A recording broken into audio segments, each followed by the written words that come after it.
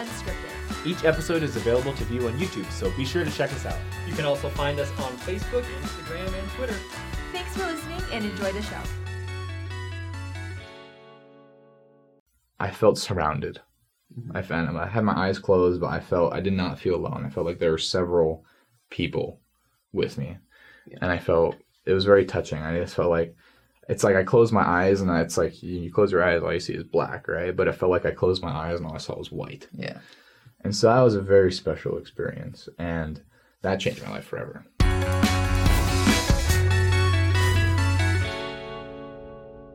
Hey everyone, welcome back to Saints Unscripted. I'm Caleb. I'm Justin. And this is Jackson. He's our first guest in the brand new set. Welcome. Thank you. So, what brings you here today, Jackson? So, what brings you here? Oh, 3 broomsticks and I go way back further than I care to admit. I was just looking around the place. Just having a stroll, yeah, and we're just like, oh, yeah, I'll just walk in. And I'll just ring this doorbell because it's locked, you know. Yeah, it was cool. You guys let me in. Very kind of you. We're pretty friendly. We were like, man, we need some more episodes. Like, we'll just invite them over. Looking for anyone on the street. Yeah. I mean, honestly, if that had been the case, that would have been really cool. Great episode. But Jackson, you're here to share your testimony with us, right? Yes. Your conversion story. Yes. Where are you from? Who are you? How does your story start? Yeah, I'm Jackson. I was born in New Jersey. Cool. I know. The Garden State. Usually people think it's really disgusting because you hear about, like, mob. People, I was in New York for a bit, and people always made fun of New Jersey. Yeah. They're like, you live in New Jersey? You know, it's like, oh. That's the funniest part, because people that, like, work in New York City all live in New Jersey. Right. My dad, it's way too expensive to live in New York. Fun fact, New Jersey is the highest cost of living in the country. Wow. Yeah, it's terrible. So if you have, like, a tiny, really small, but, like, really bougie house in New Jersey, you're living large. Wow. But it's terrible. But it sounds yeah. Good to know. So I was born there. I lived there until 2004. My sister was diagnosed with leukemia, and my mom's from Utah. My dad went to BYU, and so it was either go to Tennessee and Nashville I think it's in Nashville, somewhere else, for St. Jude's, or come to Primary Children's in Salt Lake City. Okay. And so, we have family in Utah. We'll go to Utah, and so my sister's better. And then we just moved here and been here ever since. So it's going to be 18 years. It's August. 18 years here in Utah. Yeah. Do you mind us asking how your sister? Oh, she's great. She's doing great now. Awesome. Cool. I don't... Walking on eggshells. No, she's doing That's great. Awesome. That's really cool. Doctor said she wouldn't make it past 7. She was 6 when she was diagnosed, and she is 22. That's awesome. That's incredible. That's a good story in and of itself. Yeah, absolutely beautiful. And so then, did you have you grown up in the church? Yes. You said your dad went to BYU and stuff. So I imagine. My dad went to BYU. He baptized me. Nice. Very cool. Yeah. And it's kind of that basic, grown up in the church kind of deal. As like, I feel like if you grow up in the church, it's different. Like if you like baptized when you're like in your teenage years, it's a little bit different than when you're kind of growing up. Totally. At least I have a couple friends that are like converts, and like they have way different experiences than those of us who have like just grown up as a little kid. I am a child of God. Well, I feel like with testimonies growing up in the church, you kind of just not complacent, but just like, oh, this is the typical usual thing, and then like one moment just like slaps you across the face, and you're like, whoa, wait. Jeez. This is true. Like, this is actually like real. And did any moments like that happen to you on the line? Yeah. So it happened later on. I was 17 years old, and I was never like anti or very doubtful or anything. Sure. But I feel like the typical experience here in Utah is, like you said, we're kind of complacent, especially when you're just used to the environment and the culture. Every other corner you see a steak center, and like every city there's a temple. Yeah, you don't think because like if this is wrong, well, my life is the same either way. It's like I'll just like I'll find a way. Yeah. But I remember I've always been kind of, I don't know, it's weird to say, but like good at like remembering scriptures. And all my Sunday school teachers growing up would tell my parents, your son is so good. He remembered, Matthew 5:14-16. He was really good in class. I'm like, I don't care. It just I'm a genius. Yeah. Basically, I'm a genius. But I remember I never actually read the scriptures like through and through. And it was like, my third year in seminary? Yeah, so I'd read I remember my freshman year, I'm like, okay, I got my first set of my own scriptures. I'm like, I'm going to read all the Old Testament because it's this year in seminary. Sure. Yeah.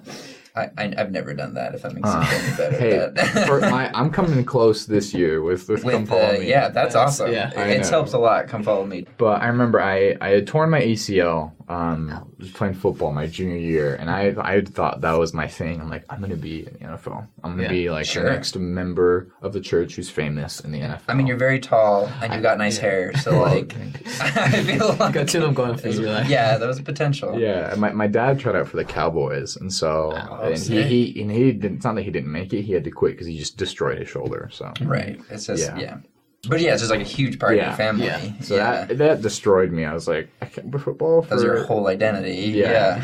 Anyways, and I was kind of in. It's not you're not in bad straits. You're never in bad straits with Jesus. Like Jesus always loves you. But you personally, I wasn't doing the best things. I think, especially in Utah, lots of teenagers struggle with pornography addiction. Sure. Mm-hmm. I was really deep into that. And especially here in Utah, I think the worst part is it's like it's a very common thing, but at the same time it's very hidden. Because Which it's makes like it hard to repent of. right? Because it's like, oh, if I say that I have this problem, I am screwed. Like my life is over. I'm like deceiving my whole family. I'm a terrible person. So I was like, man, maybe God like had me tear my ACL because I suck. Like I'm just horrible. Right. Like a punishment. Yeah, like he did this to me and I deserve it. And I believe that wholeheartedly. Like I deserve being physically punished and having the surgery. And then I got to the thought like, I might die. Nobody should have to go to work thinking, oh, this is the place that I might die today. That's what a hospital is for. I look back now, I'm like, there's so many people tear their ACL every year, and like, everyone lives. Right. Well, like, I mean, surgery in general is scary, and if you're in a dark place, then it's like... Yeah, it was my first big thing I've ever had like that, so I'm like, okay, like... I bet like the thoughts were just going crazy. Yes. I mean, just like I've donated blood, and one time I was like, what if this just slips out, and all my blood is like, and I'm dead? Yeah. What? I looked at the bag. I looked straight at the bag. That's why I don't get... It's like... I don't think that's ever happened. Right? Yeah, hopefully. Anyways, it's not... Sometimes it feels pretty real. Yeah, and so I think, looking back now, it was a combination of very irrational fear, but it led to something really good, because I thought, I'm like, if tomorrow I die on the operating table, which is 100% not going to happen, if I'm looking at my 17-year-old self, I'm just like, psh, stop. So your 17-year-old self is like rolling the die. Yeah, it's like no! Riding the yeah. The 8-ball. I know. And so I remember that, I forget the order of the things, but I think first I went to my bishop, and it was the day before the surgery, and like, Bishop, I need to talk to you. I got some things, I confessed about my pornography issue, and I was like, I feel like this is, like, I deserve this, because I've been so bad, and I've, like, deceived my family, I've deceived my friends, I've deceived my church leaders, and people who think that I'm so great, and he was like, I love you. That's just not true. Like, stuff happens. Life happens. And I was still afraid, but I kind of felt better. And he's like, I just need you, like, you need to, like, just come closer to God. And he's like, I want you to try and, like, read the Book of Mormon. Like, for real, like, study it. I'm like, bet. And my junior year, that was the Book of Mormon year. So that, I was really, really excited, because I was like, you know what? I need to because of class, and I need to... It worked out perfectly. Yeah. Exactly. The bishop just invited me to... Yeah, and so then I went home, and I remember, I don't know why. I went third Nephi chapter 9. Yeah. And I never read that in my life. Which is kind of cool to discover that, like, as an adult. Yeah. And it's for context, it's just when the Nephites, like, it's right after Christ's resurrection, right after his death. Right. And everything just gets destroyed. All the wicked people are just absolutely obliterated by Jesus. Just earthquakes, darkness. It's horrible. Not Jesus with, like, lasers. But no, like, just natural disasters. Yeah. And it's really tough. And for a second, I was kind of scared. I was like, oh, no. Wait, that's me. I'm gonna... Oh, no. You just told me God doesn't do that. Yeah. And then 3 Nephi 10 comes around, and Jesus is like, he talks to them for a sec, and he's like, I'm the one who caused like all the wickedness to be destroyed, and basically just come unto me.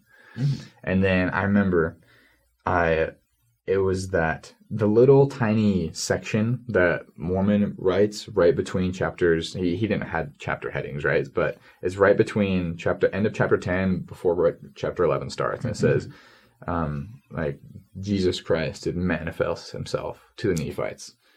And it's the first time I ever read that in my whole entire life, and I just got this huge feeling over me. It was like all of like the classic manifestations of the Spirit that we feel as members. I had that, like the burning in the bosom and like the blanket around you of warmth. I was just like, whoa, this is different. I've never felt this before.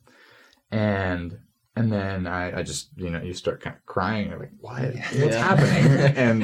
and then I started reading chapter 11, and it was instant. It was just instant, and this doesn't happen for many people. And I feel like experiences like these make certain members who struggle more with faith a little frustrated, because this is a very, I feel like, rarer experience. I instantly just knew, like this, like in my heart and in my mind, it was just God was telling me, like, these words are mine. Like the Book of Mormon is true. This is my word. And like my son did come to the Nephites. And like you can't really deny that. Yeah, like, I couldn't. Lets you feel that. And I always knew, like, well, I need to pray about it. And even though I literally just felt that come in my mind, I'm like, okay, so I kind of put the book down and I start praying.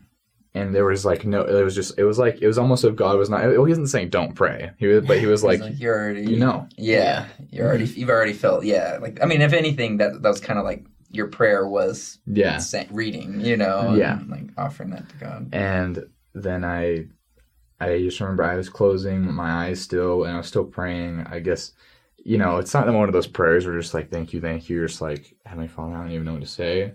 This is amazing. And I just remember I felt surrounded. I had my eyes closed, but I did not feel alone. I felt like there were several people with me. And I felt, it was very touching. I just felt like, it's like I closed my eyes, and it's like you close your eyes, all you see is black, right? But it felt like I closed my eyes and all I saw was white. Yeah. And so that was a very special experience, and that changed my life forever. Of course. And as it would. It would be a shame if it didn't. Yeah. And it's not to say, after the fact, I had the surgery. Went perfectly fine. Good. Yeah. I was going to ask you about that. And so, that kind of was the start of my true conversion. So then you were telling us that, like, you had the opportunity to serve a mission, and during COVID. Oh, yeah. We've talked to some people, and just that experience has seemed very, very difficult for obvious reasons, like where it's just disrupted. It's not anything like anyone else's mission has ever been. And you were saying that, like, you had some struggles, right? How did you like wrestle with having this testimony, feeling that the Book of Mormon is true, but then having all these very, like, real trials? Like, how did you come to peace or come to terms with that? I guess I was lucky enough that I was out in the field for about 8 months, and then COVID hit. Yeah. So you had some time. So I had some time, and I think I didn't know at the time, but I was definitely very depressed. I definitely had depression, but I didn't understand that when I was in the field. But I always had the thought of that experience that I had, like, I'm here because I know, like, God loves me. He showed himself to me. Yeah. And it's like what Alma says. He's like, if I can just have one person believe God, then I'll die a happy person. Yeah. So that was my thinking. Like, I felt like, I felt like Paul. I felt like Alma. Like, I just kind of got a huge slap in the face from the Lord, and I was like, yep, I'm in. Right. I'm all in. Yeah. And so when COVID hit and I had to go home, it was like I had no purpose anymore. That's one thing. Right. And I feel like for lots of missionaries, it's like you want to go home eventually, kind of. Or, yeah. And even if you don't, you're ready to go home. Right. Well, because life continues, But for me, it was like, I don't want to go home. I'm not ready to go home. I'm home. And plus, like, you don't know if you're ever going to get to go back or And I really debated like if I was going to go back because of my mental health struggles, and I was like, I have this knowledge, I'm supposed to be helping other people, but I really just feel like garbage. Like I don't think I can, or maybe it was another worthiness battle. Like that's a classic thing we hear about lots of people with depression who are Christians, or like maybe I have these feelings of doubt and negativity because I'm not worthy, or my faith is lacking. We confuse like physical ailment with spiritual consequences. Exactly. And it was just like a repeat of how I was when I had that before the surgery. But it's harder to identify because it's in your mind, right? Yes. Like it's not, if your arm was broken, you'd be able to like identify, oh, this has happened before. But... Yeah, no, it was like, that was very confusing. And so I think that the hardest part about it was realizing that, I don't know, it's my dad showed me the talk by Elder Bednar called The Work Assigned to Labor. I think it's what it's called, or Call Labor Assigned to Work. I forget. That was a few years ago. It was like in 2016. But a really good talk about it's not like you're gonna care where you go, but at the same time it's subjective. You're doing the Lord's work wherever you're doing it. And my conflict was like, am I worthy to do this? Am I like actually good at this? Because if I was, I wouldn't be having so many struggles. And I realized I still, like, even after my experience with finding out the truth of the Book of Mormon, I still was not very well versed in Scripture. And coming back to the States, like this was pre everyone all missionaries had like smartphones. Right. So I was first in Colombia, and this is in 2019. We just had this little Nokias, and those things, they are indestructible. Yeah, they are. Yeah, they will save your life. Oh yes, like you drop them, they break open everywhere. We put it back together, perfectly fine. But then getting back home, my dad's like, "Oh yeah, here's your iPhone that you had," and I was like, "What?" Yeah. And having the amount of misinformation, I did not realize how many people hated the church until I got back from COVID. And people are like, the CES letter. I'm like, what's that?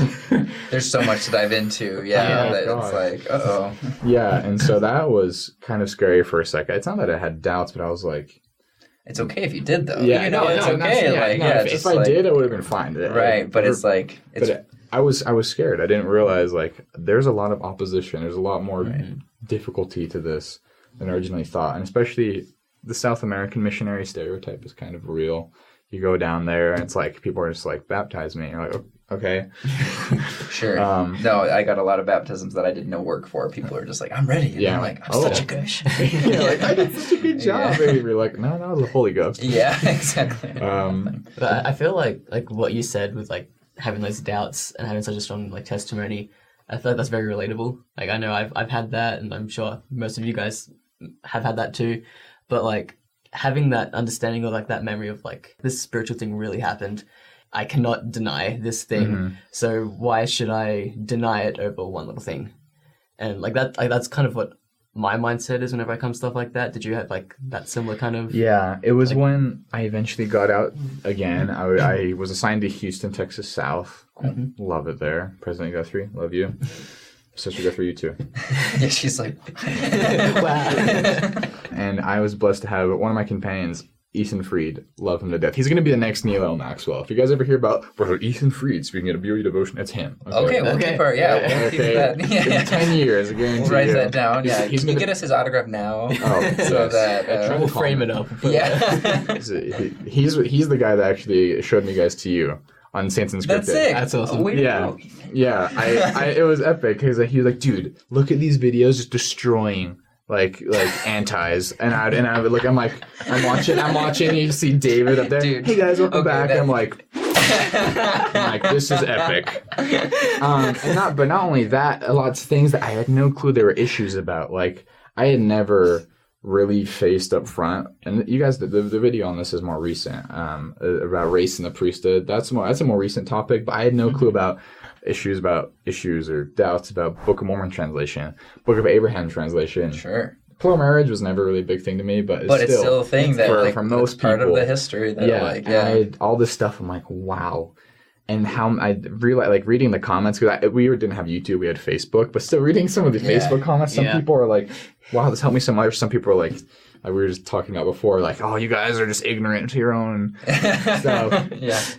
But it was good reading those kind of comments that were trying to tear down my faith, because at the same time, it's like, okay, if this part of my faith isn't true, then how can me have an experience, like you're saying, have an experience like that was so sure, and people are just, oh, it's confirmation bias or cognitive dissonance.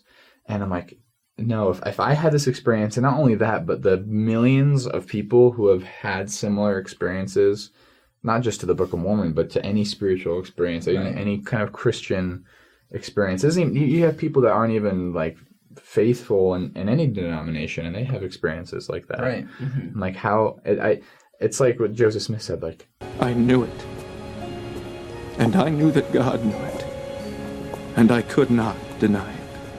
I don't know. It was very much a turning point. And like, I feel like this little tiny baby plant, the seed that Alma talks about. Little baby Jackson. And then it really did sprout from that. And how many videos I watched from you guys, whether it was like a faith and beliefs video or the episodes you guys have with people, or it was the podcast. I watched lots of the podcast. Loved it. That's great. That's great feedback.